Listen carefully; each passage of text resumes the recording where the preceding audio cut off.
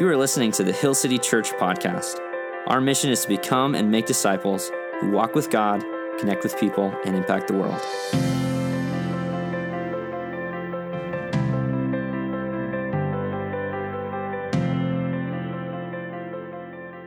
Morning, church. My name is Josh. I'm the lead pastor here at Hill City Church. I'm so excited to preach the gospel to you this morning. Anyone else excited for that? We're in a teaching series called Simple Gospel, and I want to start out today with something fun. At least I think it's fun. I like to think of myself as a fun guy. And we're going to do a simple word association game. I want to show you a series of icons, a series of logos, and I don't want you to say the name of the brand. I want you to say the first thing that you associate with that brand or with that picture that comes to mind, okay? Let's go ahead, and you can say it out loud. This is audience participation encouraged. Let's show you the first one. What do you think of? Burgers. Fries. Anyone say milkshakes? Not really, no. Burgers. When you see the golden arch, you think burgers. All right, next one. What do you think of? Coffee. Someone says, does anyone say like mispronouncing your name? Is that like you're just scarred from that? When you see Starbucks, you think coffee. Let me show you this next one. Computers. Sometimes you might think of watches, phones, maybe, right? And then let's go to number 4. What do you think of? Shoes. Okay. Basketball or any other sport? Yeah. Okay. Sporting goods. Last one. Say the first thing that comes to your mind. Jesus. Okay. That's great. That was fun. Did you have fun? A little game? Okay. Went through that exercise to just illustrate this point. How did the cross end up as our logo? Do you ever think about that? Because if you were to show that picture of a cross to someone living in the early first century, they would not have said Jesus, and they would not have had a good feeling when they saw the icon of a cross. The one word that you would have heard is death. The cross is not, now it's this universally recognizable symbol of Christianity, symbol of Christ, symbol of Christian, symbol of Jesus. In fact, I would argue that icon is more universally recognized than any of those major brands that we just looked at across the world. People have that icon tattooed on their bodies, worn as jewelry. It's on t-shirts. It's on buildings around the world. And yet in the first century, if you were to show someone a picture of the cross, they would be horrified with the thought of how extreme and bloody it was. It was an instrument of death invented by the Romans. It's an ancient equivalent to the modern day icons of a lethal injection or an electric chair, or think of this one, a noose. Imagine if that was our logo. Do you see how intense this actually is? We can kind of take it for granted because we're so familiar and we dress up the cross to make it beautiful. And yet today we just really need to wrestle with this idea. Why are Christians so fixated on death? We just sang a whole song about Jesus' death. What is it about the death of Christ that is so important and intrinsic to the gospel? It's a very important question. What is the gospel? That's the question we're answering today. It's a great day for you if you are new to church, not just new to our church, but new to faith, new to maybe you're seeking and asking questions about who God is. My goal today is to make the gospel as crystal clear as possible to you. The Greek word for gospel is euangelion. Literally translated, it means good news. Now, in our social media age, we have seriously lowered the bar for what constitutes good news, haven't we? Guy Fieri was in Boise a few weeks ago. Anyone see that? Yeah. He visited one of my favorite local restaurants, Tango's Empanadas. And it's just like, you know, if you're on Facebook and you see Guy Fieri at one of your restaurants and everyone's like, that is good news. I think about social media and how easy it is to share. Like, I made pancakes this morning.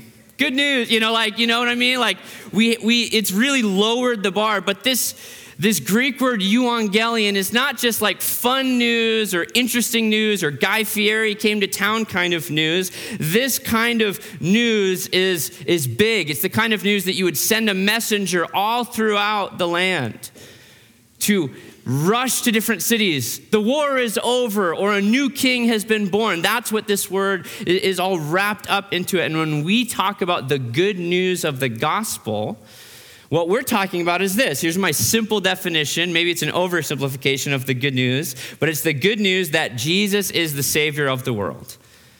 That's what we mean as Christians when we talk about the gospel. We're talking about the good news that Jesus is the Savior of the world. Now, in your Bibles, there are 4 gospels. There are 4 books of the Bible, Matthew, Mark, Luke, and John. And I would encourage you, if you've never read the Gospels in the New Testament, that's the first place to start. And those are really biographies about Jesus, told from different vantage points of the life of Christ. But when we talk about the gospel, we're not talking about one of those Bible books. We're just talking about the message that Jesus is the Savior of the world. And as we will see today, the cross plays an immovable role in the gospel. Our teaching text is Matthew chapter 16. If you were here last week, we're actually continuing through Matthew 16. This is Jesus having a discussion with his closest followers about who he is and what he came to this world to do. We're going to be in Matthew chapter 16, starting in verse 21. From that time on, Jesus began to show his disciples that he must, everyone say must. He must. It's not optional. It's not if he has some free time, he'll do it. This is not extracurricular activity. He must go to Jerusalem and suffer many things from the elders and chief priests and scribes and be killed, and on the 3rd day be raised. This is one Bible verse that I'm going to spend probably 80 or 90% of my time just breaking down this one Bible verse. That's how the gospel is, by the way. You never learn it and move past it. You can only go deeper in your understanding of the gospel. And in this passage, this is the first of 3 death predictions that Jesus makes clearly to his disciples in Matthew's gospel, the first of 3. And it says at the very beginning of verse 21, from that time on. Well, I want to remind you what happened in the very moments leading up to this is that Peter has just made that confession. And the disciples finally have a clear picture of who Jesus is. Here's the point for you and me. You'll never grasp the gospel until you recognize Christ. You'll never fully be able to understand what the gospel is all about. You won't understand. None of what I say today will make sense if Jesus is just an average, ordinary guy. Which is why I'm just going to say to you, if today's your first time, this is week 2 of the teaching series. And I don't do this every single time because not every sermon necessarily goes one right after another. But today very much depends on our discussion last week on who Jesus is. And so you can always catch our previous teachings on our website, hillcityboise.org/teaching. We have a YouTube channel. You can watch it. We have podcasts. You can listen to it. But it's not going to make sense. The events of the gospel do not make sense if Jesus is not who he said he was. So who is Jesus? Well, here's the confession, just a short recap. Jesus is the Christ, the Son of the living God. And there's a lot wrapped up in that one sentence, but that's the confession that Peter makes. You know, he's more than a man. He's more than a religious leader. He's more than a prophet. And so the shift last week we had to make was viewing Jesus as just another one of the prophets to Christ. He's not just a prophet. He's the Christ. He is the one that the prophets were prophesying about. They were leading up to him. And so Jesus is the Christ. He's the Son of the living God. Peter makes that confession. And then there's this line, from that moment on, Jesus waits to reveal the events of the gospel to his closest followers until they first grasp who he is. You see that? And so that's why that's really the starting place for us in understanding the gospel is the person of who Jesus Christ is. And then Jesus goes on to say there's 4 things, if you're taking notes, go ahead and write a list, 1 to 4. 4 things that he must do. These are necessary components to the work of Jesus. The first one is he must go to Jerusalem. Jerusalem is inarguably the most theologically significant city on planet Earth. Numerous religions are fighting over Jerusalem and who gets what territory and who gets what square footage. It's more significant than New York City, LA, Washington, D.C. We like to think we're pretty significant here in the United States of America, but Jerusalem is the most theologically significant city in the world. One of the things that makes Jerusalem significant and why Jesus must go there is not only to fulfill the prophecies about him in Jerusalem, but one of those prophecies has to do with the kingdom of David. We looked at last week, there's hundreds of messianic prophecies pointing towards the work that the Messiah would do to save the world from our sins. And the more clear those prophecies get throughout the story of Scripture, throughout Old Testament history, we start to learn more things about who this Messiah would be. And one of those significant prophecies came to King David. King David, the second king of the kingdom of Israel, and he wanted to build a palace for himself, and then after his palace was completed, he wanted to build the temple for God. And he goes to the prophet Nathan, and he asks him, would you inquire of the Lord if this is a thing that I should do? And at first Nathan says, you should totally do it before inquiring of God. And then God actually goes to Nathan and says, hey, whoa, hold the phone. I didn't say that. You just spoke for me. I have a different prophecy for David. So this is a conversation between Nathan the prophet and David from 2 Samuel 7, 12 through 13, messianic prophecy. God says to David, when your days are fulfilled and you lie down with your fathers, that's a way of saying when you die, I will raise up your offspring after you, who shall come from your body, and I will establish his kingdom. So at first it's like, okay, is this his son Solomon? Who is this going to be? And then it says this, and he shall build a house for my name, and I will establish the throne of his kingdom forever. Who is this person from the lineage of David that would establish a kingdom? And by the way, David is in Jerusalem. That's where the temple is. That's where the palace was. Who is it that would establish this kingdom starting in Jerusalem and going out from there? Well, Solomon did end up building the temple. But if you know your Old Testament history, you'll recognize that the kingdom of Israel did not last forever.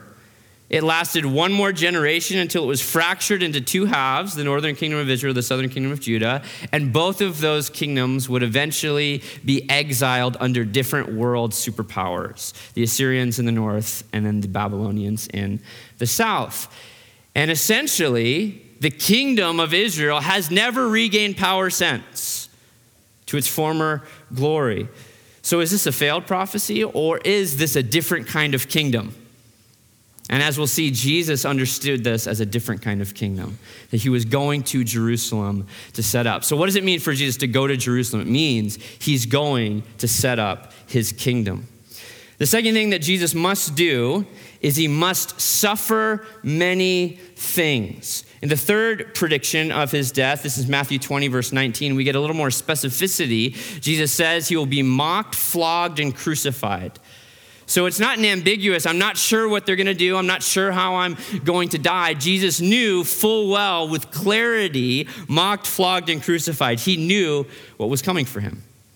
Now, what's interesting is the disciples and the popular opinion of the Messiah is that he would go and set up a political nation, a political kingdom.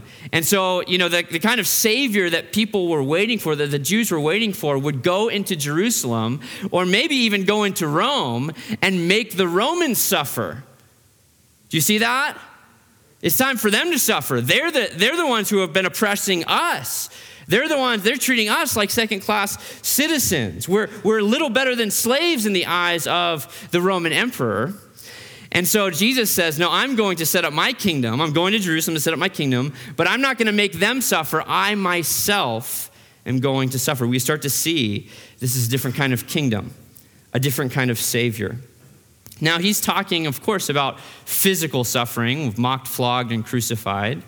Just how brutal and bloody. I mean, you can watch The Passion of the Christ on video and see this recreation of just how difficult it's. That's why that movie is rated R, right? Because it's difficult to watch and imagine just the physical suffering. And yet, there are other martyrs throughout history who have gone to gruesome and bloody deaths with courage, right? With just resolve and almost stone-faced, going to their death in the face of lions and fires, in the face of all kinds of brutal martyrdom. And you see Jesus in the Garden of Gethsemane, sweating drops of blood. Is he less courageous than all of those martyrs? Is it merely the physical suffering that Jesus himself is scared or worried about? And we have to recognize at this point, when Jesus says he's going to suffer many things, he's not only talking about the physical suffering of the nails through his hands, the crown of thorns, the ridicule, the beating, the flogging. Yes, that is an intense suffering. But he's also, I believe, talking about the spiritual suffering that he would experience in taking the sins of the world in his body. And experiencing, remember, this doesn't make sense if he's just a man. This is the Son of the living God, second person of the Trinity in perfect union with his Father. Sin separates us from God. It's one of the things that sin does. And Jesus, having never sinned, has never had to be separated from his Father. And yet read this from 2 Corinthians 5:21. For our sake, he made him to be sin who knew no sin, that in him we might become the righteousness of God. That something's happening. There's this transaction taking place where Jesus is taking on the sins of the world, not by committing those sins himself, but by taking them in his body. 1 Peter 3:18, for Christ also suffered once, for what? For sins. What was he suffering for? The sins. It was actually our sins that he's taking in himself. In 1 Peter 2, it says he bore our sins in his body on the tree. Bore, that means carried. It's the same word we use for a woman who's pregnant. She's carrying a child within her body. Jesus is doing that so that the righteous for the unrighteous, that he might bring us to God. So there's a purpose in his suffering, and all of a sudden it begins to make sense. That Jesus, in taking our sins in his body on the cross, there's those 3 hours of darkness. What's he experiencing there? Why does he cry out, my God, why have you forsaken me? Right? For the first moment, he's actually not just experiencing this physical death in our place, but I believe spiritually he's facing the wrath of God that we deserve for our sinfulness. 3 hours of darkness where he's just suffering the punishment that we deserve. My God, why have you forsaken me? Crying out those words, sin, separation, darkness. And Jesus says, that's one of the things I must do. I must do. I think that's the drops of blood in the Garden of Gethsemane. That's the anguish and the deeply sorrow to the point of death that he's experiencing. It's not because Jesus isn't as bold as other martyrs who died physical deaths, but Jesus knows if there's any other way. That's almost like an unbiblical prayer. Here he says, I must do that. In the Garden of Gethsemane, he says, must I? Must I? Is there any other way? I must. The third thing that Jesus must do is he says, I must be killed. I must be killed. I must die. The temple in Jerusalem is not only this significant theological place of the kingdom, it's also a place of sacrifice. Think of the literal millions of animals that have been sacrificed at the temple in Jerusalem. It was a central part of Jewish worship. When we think of worship, we think of singing. When the Israelites thought of worship, they thought of sacrificing. According to the Old Testament law, and specifically the Day of Atonement, the most holy day in the Jewish calendar. Leviticus 16 verse 30 speaks to the Day of Atonement. For on this day shall atonement be made for you to cleanse you, and you shall be clean before the Lord from all your sins. The high priest would go once a year into the Holy of Holies, and he would make this sacrifice and sprinkle the blood on the altar, and he would come back out, and that would be the way in which the sins of the nation would be atoned for another year. And in Jesus, this is the reason why he must go to Jerusalem to die. You see, there would not be a doubt in anyone's mind. If you participated in the Old Testament sacrificial system, you brought your own sheep and you sacrificed it. You had to do the work. You had blood on your hands. There was not a doubt in anyone's mind theologically that sin equals death. Very crystal clear in the Israelite worship practice. Sin equals death. And this is clear, by the way, from the very beginning in Genesis chapter 3. God warns Adam and Eve, do not eat from the tree of the knowledge of good and evil, lest you die. The very first thing we know about sin is sin equals death. And yet we have this kind of modern reframing of morality, that sin not only doesn't equal death in kind of the cultural context, but is there even such a thing as sin? Right? You see how we've kind of reframed it. We don't like talking about it. We don't want to wrestle with guilt and shame and judgment and wrath. And yet we will never really understand and be able to receive the good news of the gospel until we wrestle with what Paul wrote in Romans 3:23. For all have sinned and fallen short of the glory of God. That's me. That's you. That's everyone in this room. In Romans 6:23, for the wages of sin is death. This is why Christ had to die. Before the good news of salvation, we must come to terms with the bad news of sin and what it does to the human heart, what it does to our relationships, what it does to our very souls. That's why Jesus says, I must be killed. Because he actually is a fulfillment of what all of those other sacrifices were pointing towards and teaching the nation about. Look at how the author of Hebrews in Hebrews 10:12 says it. But when Christ had offered for all time a single sacrifice for sins, he sat down at the right hand of God. The good news of the gospel is not kill another animal. The good news of the gospel is not try harder. The good news of the gospel is not be better. The good news of the gospel is grace. Amen? It's Christ crucified, the Son of God. By the way, it doesn't make sense, even if Jesus is just a really good guy, or even somehow a perfect human who himself avoided sin his entire life. Because what's the ratio? One perfect person taking the place of how many imperfect people? Of one. It's a 1-to-1 trade. He has to be the Christ, the Son of the living God, to be able to take in himself, by the power of God, taking in himself the sins, past, present, future of every single human being on planet Earth. That is how he is the once and for all sacrifice for all time. He must be killed. And then the fourth thing that Jesus says he must do is he must be raised. Let's not forget number 4 when we preach the gospel. It's not all death. It's not all suffering. We have to remember that Christ Jesus conquered the grave.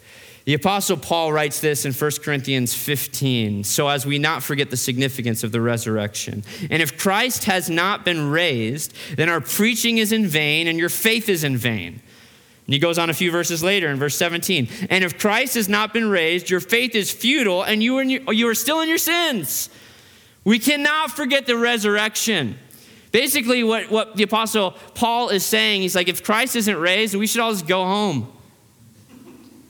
What's the point, right? There's more to it. Now, the resurrection is also proof for us that Jesus' claims are true. He actually is the Christ, the Son of the living God. He actually has the power to forgive sins. It's proof, right? If someone predicts their own death, burial, and resurrection, and then they pull it off, no one's outside of the tomb doing the miracle. Do you see that? There's other people who've been raised. Jesus raised Lazarus in John 11. Why isn't there a gospel of Lazarus? Because that was a miracle. It was good news for who? Just for Lazarus. We need good news for all of us. This is more than proof. No one's standing there commanding Jesus to come out from the grave. This is the power of God, the pure, raw power of God, which raised Christ Jesus from the dead. He rose from the dead. Later in 1 Corinthians 15, this is not only proof, this is victory.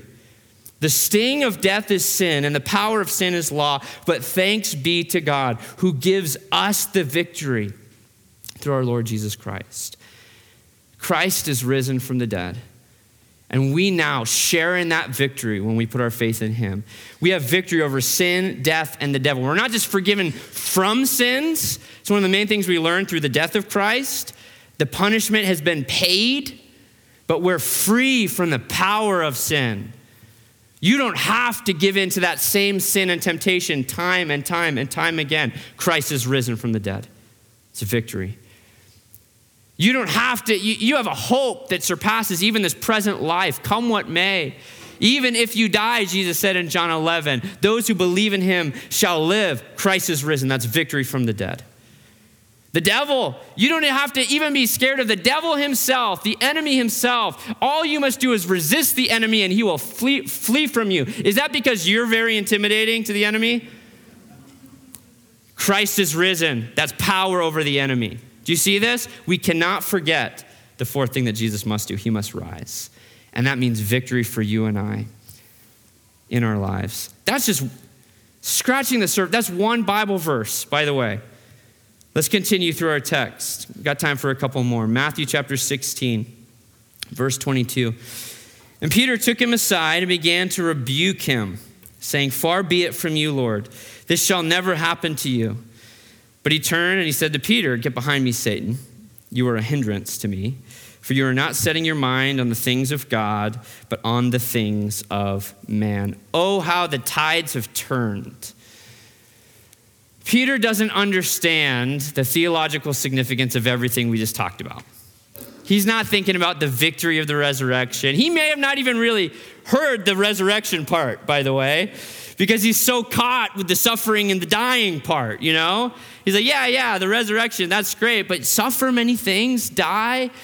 And so Peter, he's not thinking of all of the necessity of the cross. He's thinking about his beloved friend and teacher. I don't want to see you die. I don't want to see you suffer many things. And so Peter makes the very foolish mistake of rebuking the Son of God. And we look at Peter here and we judge him a little bit in our kind of like chronological superiority complex that we have. Looking back, I would never try to do that. Really? How much of the time do we try to assert our will onto God? Try to correct God? Try to take away the suffering? Here's the point. You cannot separate Christ from the cross. You cannot separate Christ from the cross. This is why the cross it's our logo. It's not a fish. It's not a dove. It's not a shamrock. It's the cross. It's inseparable from what the kind of Christ that Jesus is. He's not this political Christ. He's not this march into Jerusalem, make the bad guys suffer kind of Christ. He's the kind of Christ who says, "Father, forgive them. They know not what they do." The very people who are nailing him and sentencing him to death. And so in this moment, Peter rebukes Jesus, and he goes from Peter the rock moments ago to Peter the stumbling block. He goes from, "Peter, your heavenly Father revealed this to you," to now, "Get behind me, Satan." You're being, not that he's possessed by Satan in this moment, but he's being more influenced by the enemy than he is influenced by the Father. We have to be very careful. It's not automatic. We must still resist the enemy and he will flee from us, by the way. We must still set our minds on things above, because what Peter is really tempting Jesus with is very similar to the temptation that the devil tempted Jesus with in Matthew chapter 4. Matthew 4, 8 through 10. Do you remember that? After the baptism, Jesus went out into the wilderness and he was tempted by the devil with 3 temptations. Here's one of the temptations. Again, the devil took him to a very high mountain and showed him all the kingdoms of the world and their glory. And he said to him, "All these I will give you if you fall down and worship me." And Jesus said to him, "Begone, Satan. What is the temptation? You can have the kingdom without the cross. You can be the king without the cross. Just fall down and worship the devil. Beware of any false gospel which minimizes our sin. You're not that bad. And circumvents, that goes around the cross. And I see it. I see it all the time in our kind of moral relativistic culture that we live in. It's not popular. It's not fun to tell people you're by nature children of wrath. We were dead in our trespasses and sins. It's very popular nowadays to take different things that the Bible clearly calls out as sin and say, well, actually, it's not that bad.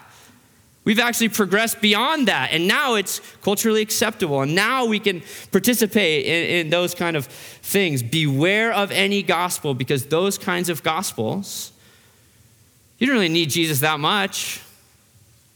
You're pretty good on your own. It's just kind of like a great addition to your life. Or we'll talk about the resurrection, we'll talk about the victory, but we don't want to talk about the substitutionary atonement.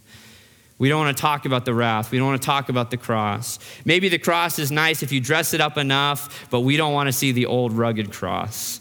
We don't want to see the cross dripping with the blood of Jesus. Because any gospel that does not include the cross of Christ, according to Jesus, is demonic. It's demonic. Get behind me, Satan, he says.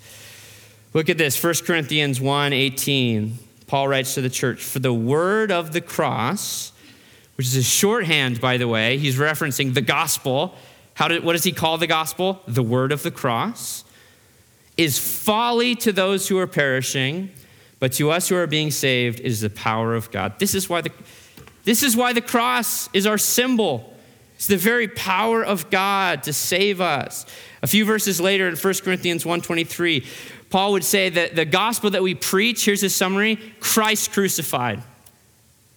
He doesn't even summarize the gospel as Christ risen. He says, if you want to know what the gospel is, it's Christ crucified. Later in chapter 11, as we looked at with the Lord's Supper, in the Lord's Supper, what do we proclaim? Until Jesus comes back, we proclaim his death until he comes again.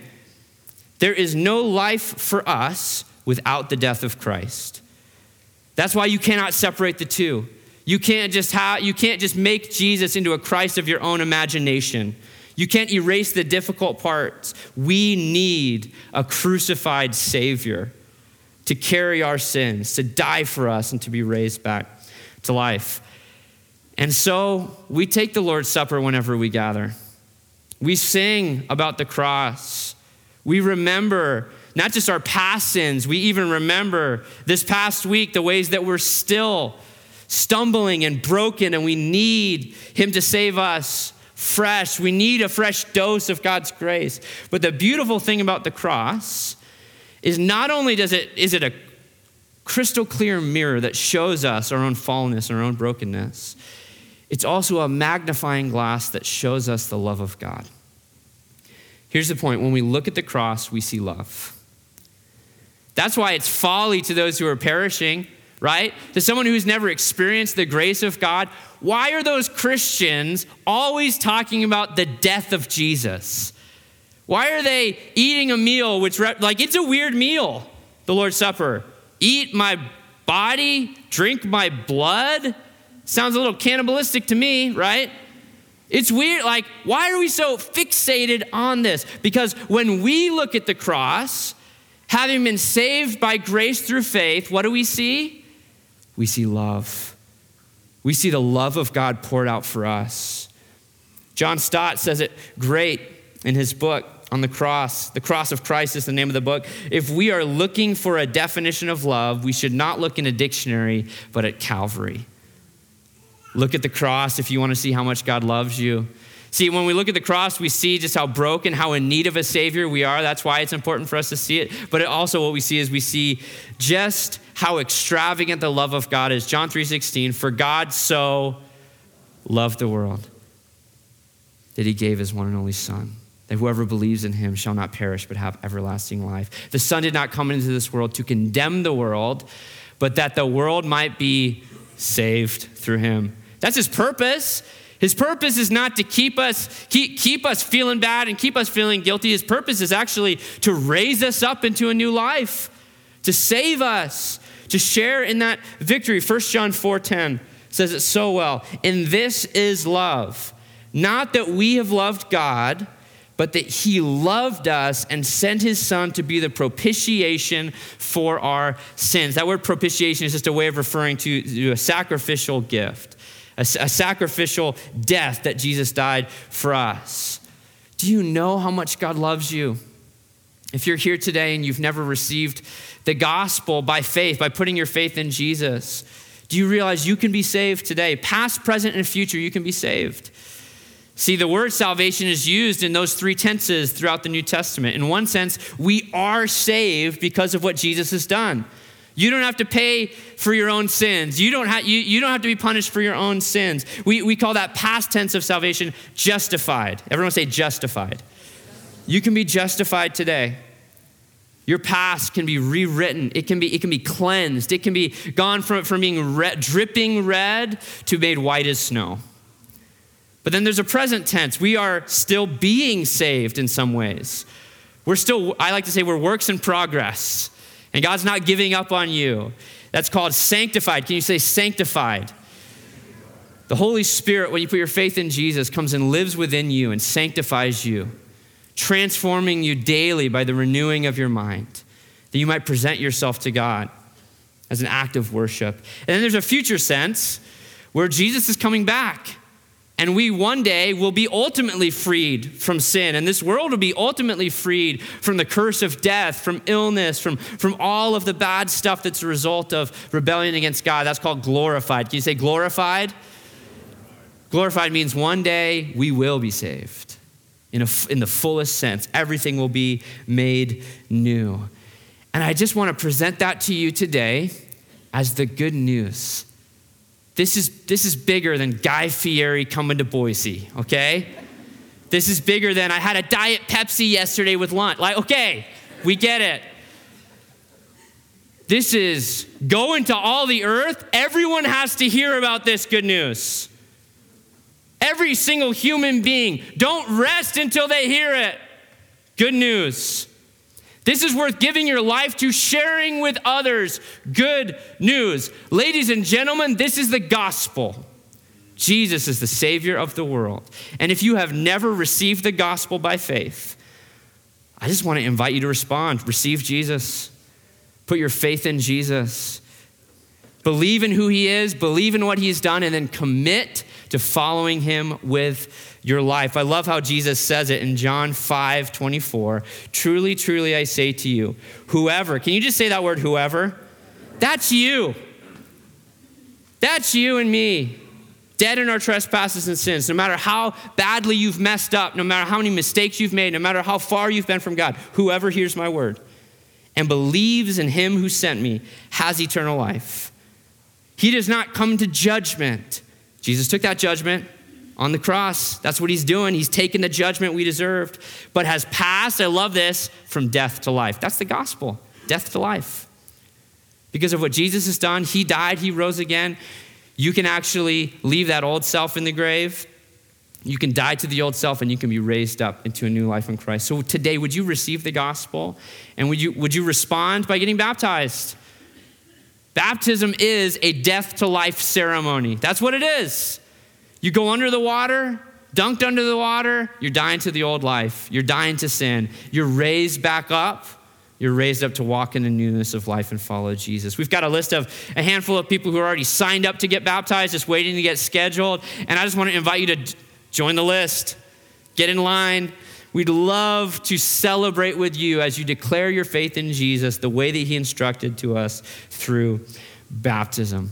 For those of you who are already followers of Jesus, here's what I want to encourage and challenge you with today. If you're just like, yes and amen, that's the gospel, and today's pumping you up, here's what I would say to you. Become fluent in the gospel. The gospel is not something that I should preach because I'm a paid pastor. The gospel is our news. This is our message. We shouldn't actually have to wait until someone gets an invitation to church before they hear the gospel. Although I love it when you invite people to church. I love it. I hope that every single Sunday that someone walks through those doors, they better hear the gospel. As long as I'm a pastor, that's going to happen here, okay? But the gospel is something that Jesus said has to go out. It has to go out. Yes, it's got to be loud and clear here in this room, but it's got to be loud and clear in your workplace. It's got to be loud and clear on your neighborhood.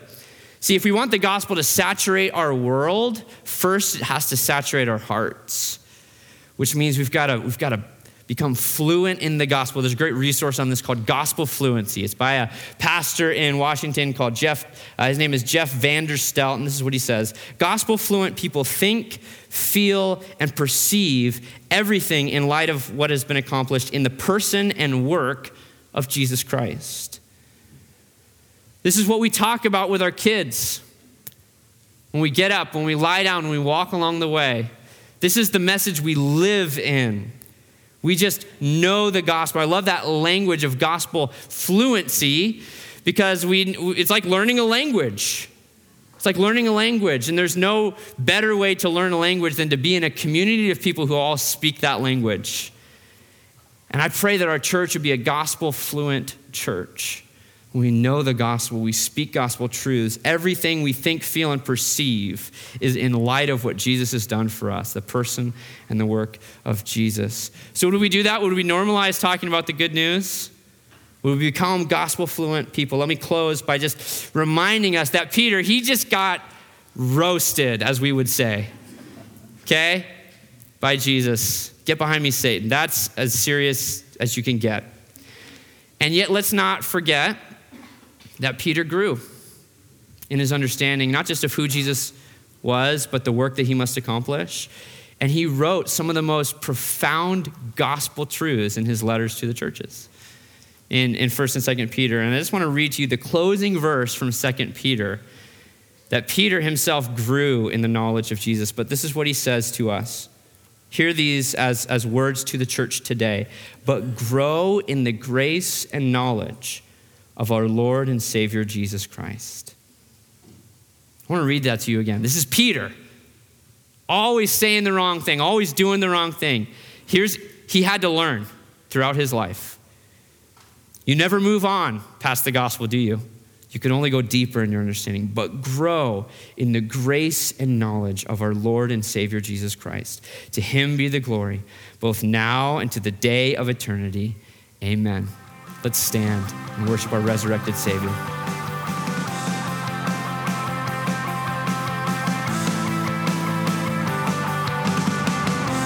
Thanks for tuning in to the Hill City Church podcast. You can find out more about our church at hillcityboise.org. Follow us on Instagram and Facebook at Hill City Boise. We hope this teaching has encouraged you and helps you follow Jesus with everything.